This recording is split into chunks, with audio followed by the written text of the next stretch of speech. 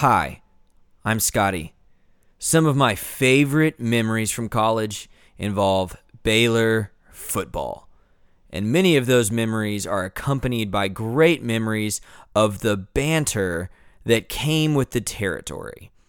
Yeah, it's the banter that makes college football so fun, and that's what I'm here to bring to you. Bears Illustrated presents Please Bear With Me.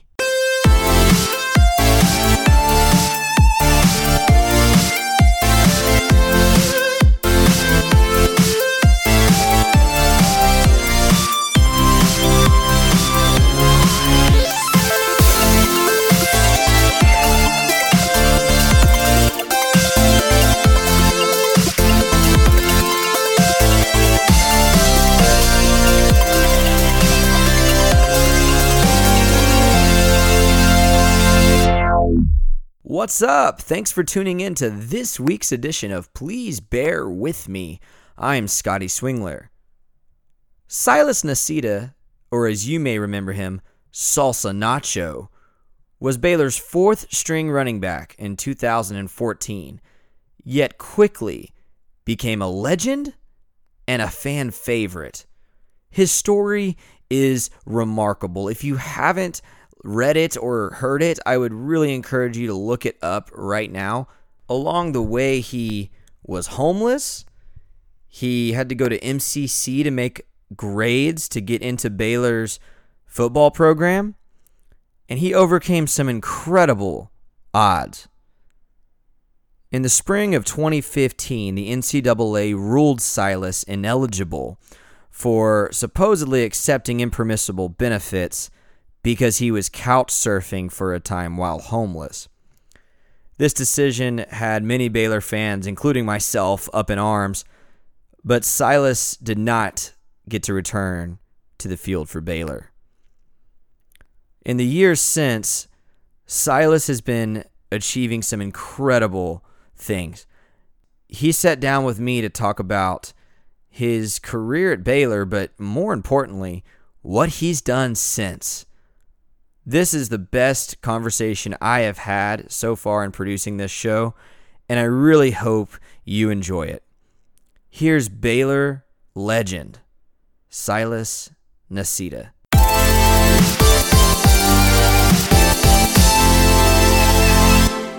Okay, I am sitting here with former Baylor running back Silas Nacita. Silas, how are you doing, man? I'm doing great. I actually just got back from Germany a week ago. So it feels really good back to Are you rested or is there some jet lag?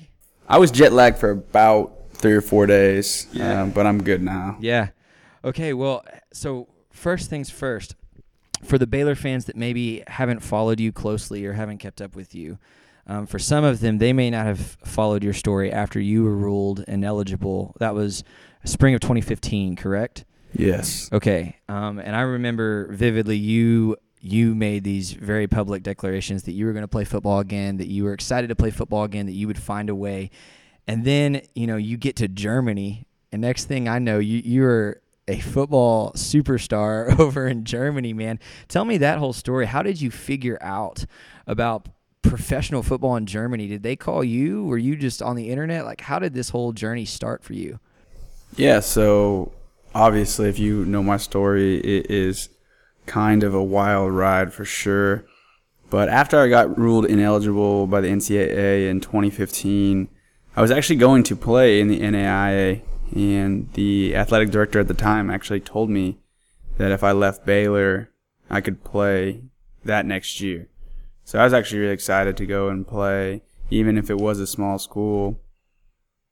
But after getting out of Baylor, getting enrolled or trying to get enrolled in this new school in NAIA about a month before school started, in the fall of 2015, the coach from that school called me and said, "We don't know what is going on, but in a nutshell, your situation wasn't handled properly and you are not able to play at this NAIA school." Which to me, I still don't understand, which is crazy because it was me who was the subject of everything. So we couldn't figure it out, and I said, well, there's no point in going to this random NAIA school. I might as well stay at Baylor where all my friends are at. I actually love the school, just I wasn't able to play football. So I came back my senior year and couldn't play football, couldn't even do intramurals, ironically. That's crazy. What was the logic behind you not even playing intramural football? Yeah, so they told me that you're not allowed to play intramural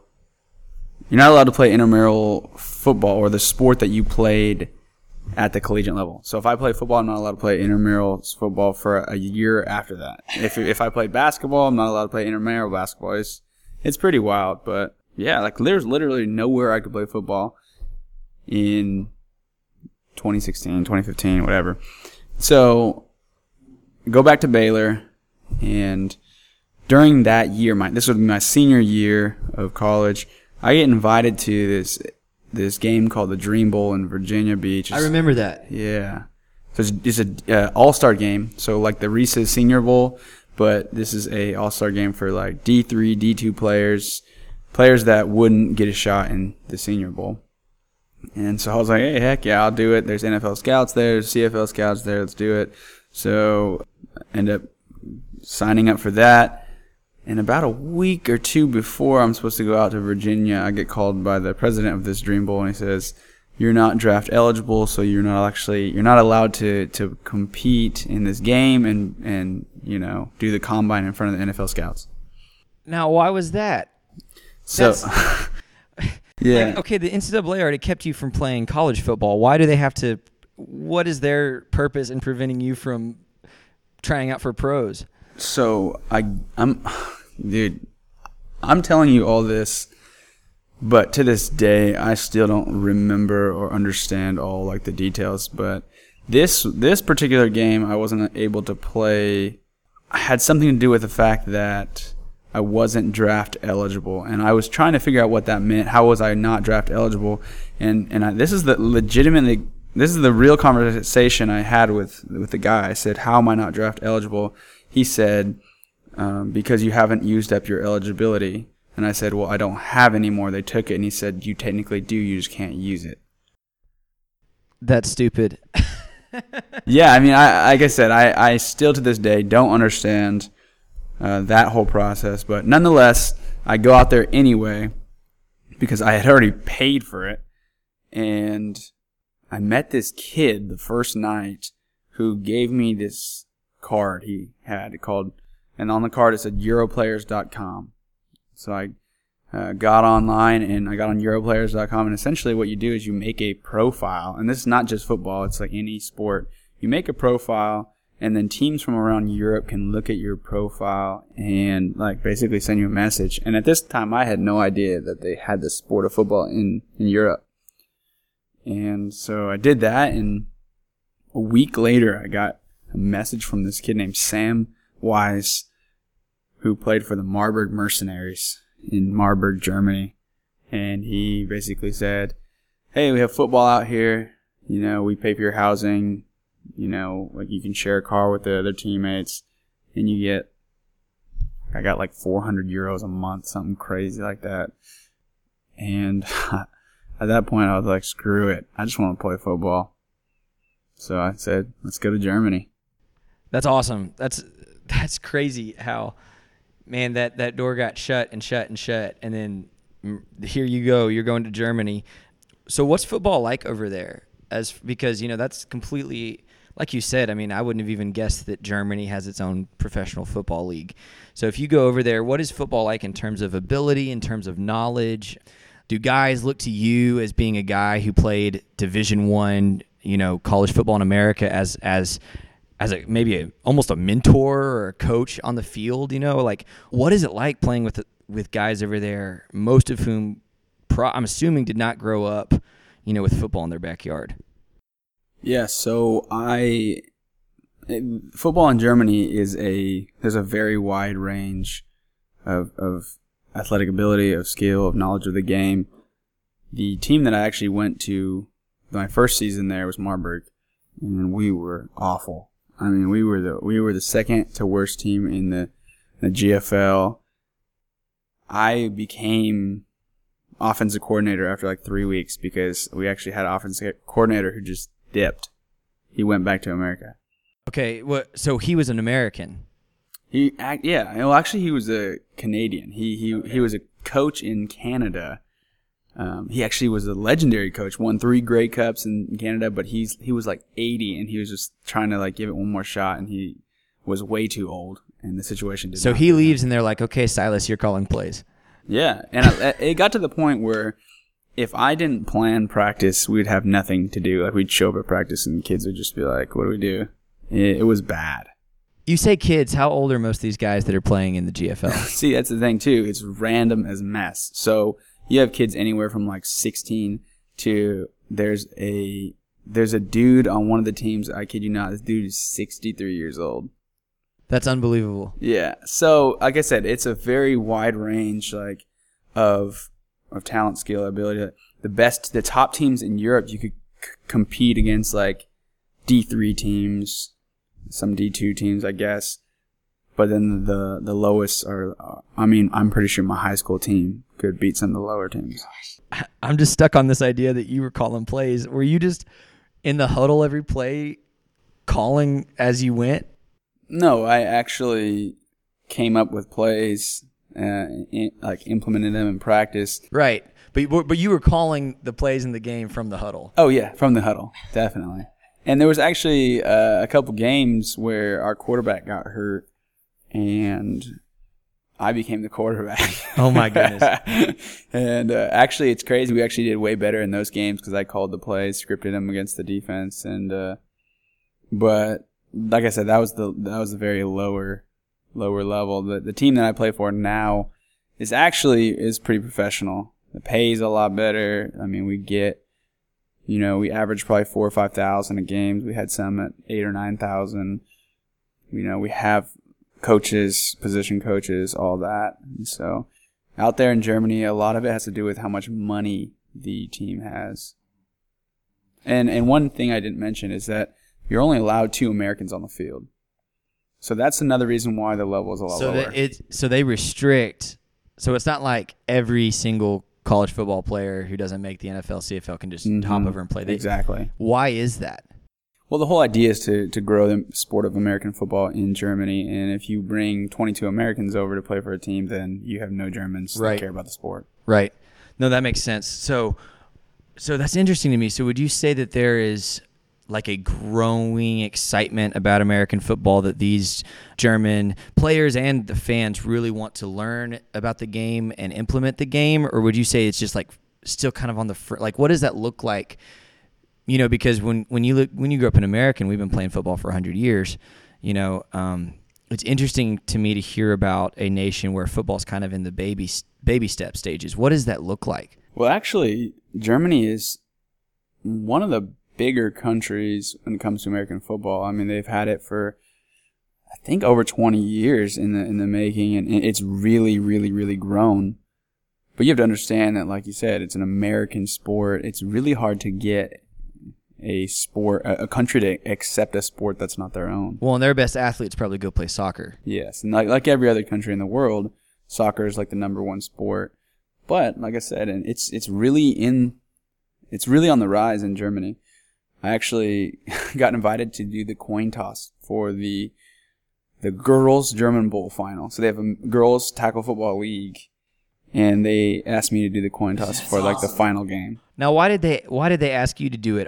This was something I kind of wanted to ask this, but I don't know how to ask it. Are you kind of big time in football circles over there? And don't be shy about it. I mean, yeah, dude. I think that and this has to do a lot more than just football because of my YouTube channel, which we'll talk about. But I'm probably one of the most well-known American football players in all of Germany.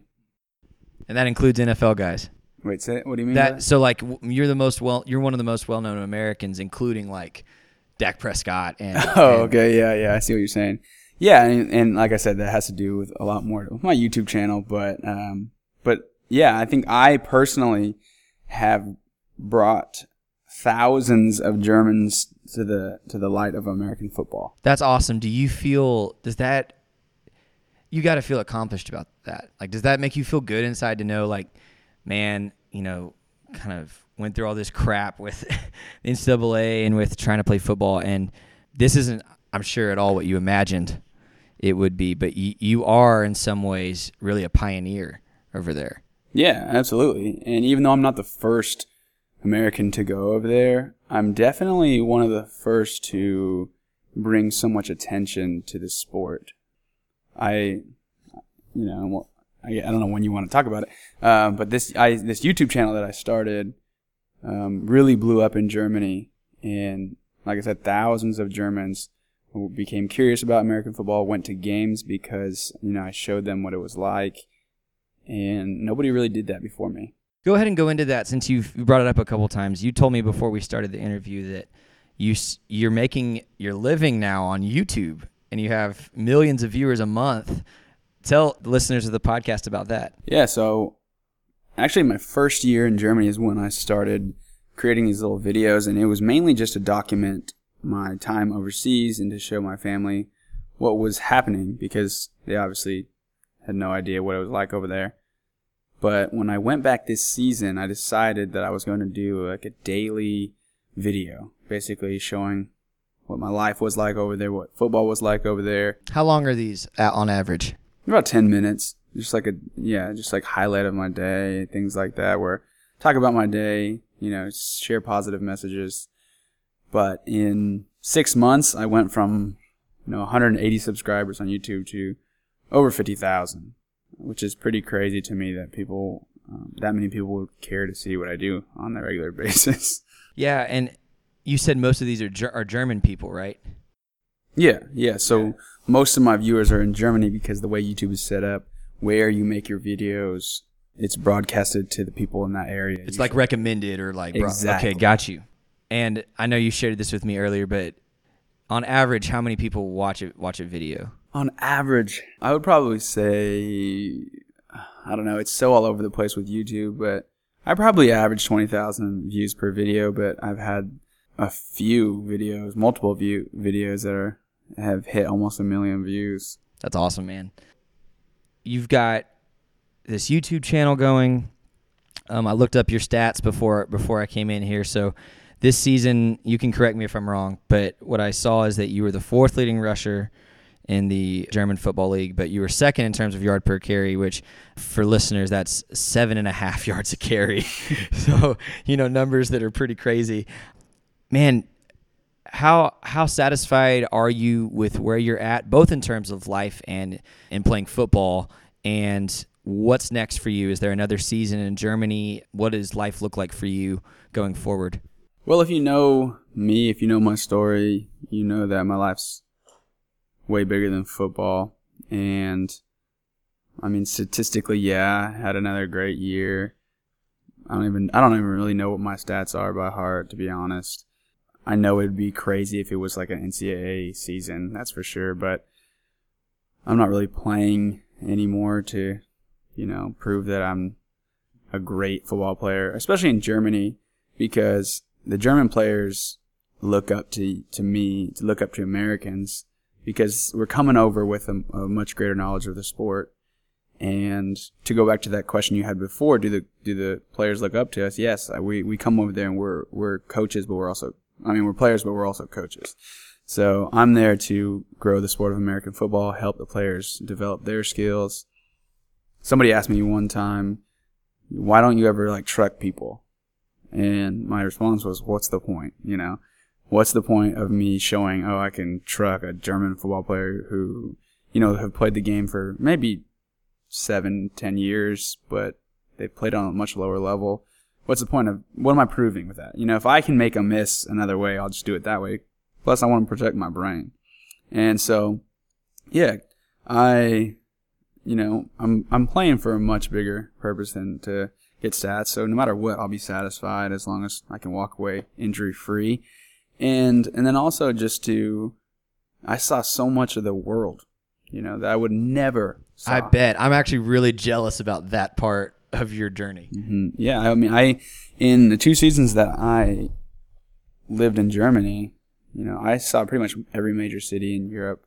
Went to Rome, went to Paris, went to London, Barcelona, Madrid, Venice, Florence, Amsterdam. Like, I would literally travel, every bye week, and I bought a flight to Venice for $15. Like, travel out there is crazy cheap compared to the United States. Right. The expensive part is getting there and Exactly. housing, which your team is taking care of.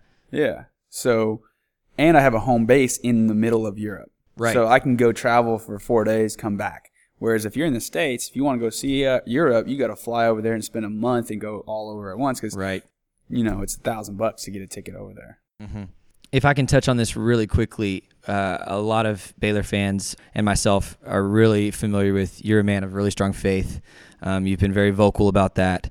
How does your faith in God come into play when it comes to your story and kind of this crazy journey of doors being open and shut that has been in front of you, and two, the fact that you've been given a lot of influence, and not only in America but even more so overseas in a foreign land.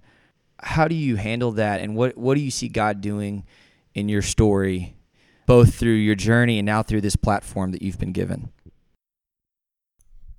I think the biggest thing that has always helped me be the man I'm supposed to be is focusing on how can I grow closer to God? How can I be more of the man God has made me to be, rather than worrying about what can my influence be, how good of a football player can I be, things like that. I really haven't ever thought about that. I mean, I saw it. If I look back at my life and look back even at my time at Baylor, I was here I played 1 season, and yet, like, so many people heard who I was, heard my story, things like that. And if I just focus on doing what God created me to do, grow closer to Him, bring Him glory, live my life for Him, He usually blesses that. He usually honors that. And it doesn't always look like 52,000 subscribers on YouTube. But that's just one way God has shown, hey, if you just honor me, I will open the right doors and I will make my glory known in your life. And one of those ways with this YouTube channel is sharing positive messages to a foreign country. And Germany is a very post-Christian country. So people kind of look at Jesus and Christianity and think, that's old, kind of washed up stuff, very hypocritical people, and they shy away from it. And I have been able to step into a very dark country when it comes to Christianity and show them, hey, like, the love of Jesus is more than you think it is. That's really cool, man. So, man, that just blows my mind. That's really encouraging. Okay, so real quick, your favorite football memory from both Baylor and your time in Germany. If it's a play, if it's a game, what memories stand out to you from your career thus far? My favorite memory at Baylor, no doubt, is my first day back. 5 a.m. workouts. It was a Tuesday because I showed up Monday. This was when I got back to Baylor, right? So I was at Baylor and I couldn't play. I went to MCC and I worked to get back at Baylor, and I finally made it happen. And so I was allowed to do summer workouts with the team again. And that first day back, it was a Tuesday because the Monday I was so excited. I got there at like 3 a.m. It's like 2 hours before workout started. And they were like, you don't have your paperwork in. You have to do some paperwork, a physical or something. And I was like, you got to be kidding me. So I did that and did my paperwork for that. And so Tuesday morning I was there. And that was definitely my favorite moment, just being able to run into the indoor with the team. I remember Bryce Petty kind of celebrating with me. Like, I ran through the line and he saw me running, like, kind of running through the warm-up line. And he just gave me a big old smile, and he's like, let's go, because, we had talked, and he knew how bad I wanted to be out there working out with him, and that was definitely my favorite moment. Baylor. Germany, favorite moment. Wow. I think my favorite moment was This year, my mom actually flew out to Germany and she got to see me play. Because that was the first time she had really seen me play since high school. Because I never really started at Baylor. I never got the chance to. So she saw one game there. But her being in Germany and seeing me play was really cool. That's awesome, man. Hey, that's all I've got for you, but I appreciate you coming on the podcast. Any final thoughts? What's your YouTube channel? My YouTube channel is Silas Nicita. I mean, you just look up Silas Nicita. That's what it will be. I'm gonna keep doing it. I'll probably, as long as I can, I'm gonna keep doing it. And you're getting married in January? I'm getting married January 7th. Yes, that is. Congratulations. Thank you very much. And you didn't answer this question a second ago, but I think you said, are you going back for another season next year in Germany? Yeah, I think so. I mean, I'm going to be married, so I got to work out a deal with the team, and they've already expressed, as well as other hundreds of Germans, that they really want me back. So I'll most likely be back in Germany for one more season. Well, hey, man, I think you use that platform as long as you can. You keep being you. Thank you so much for having a conversation with me. Yeah, man. Thank you. Thanks for having me, and everybody needs to listen to this podcast because Scott is the man.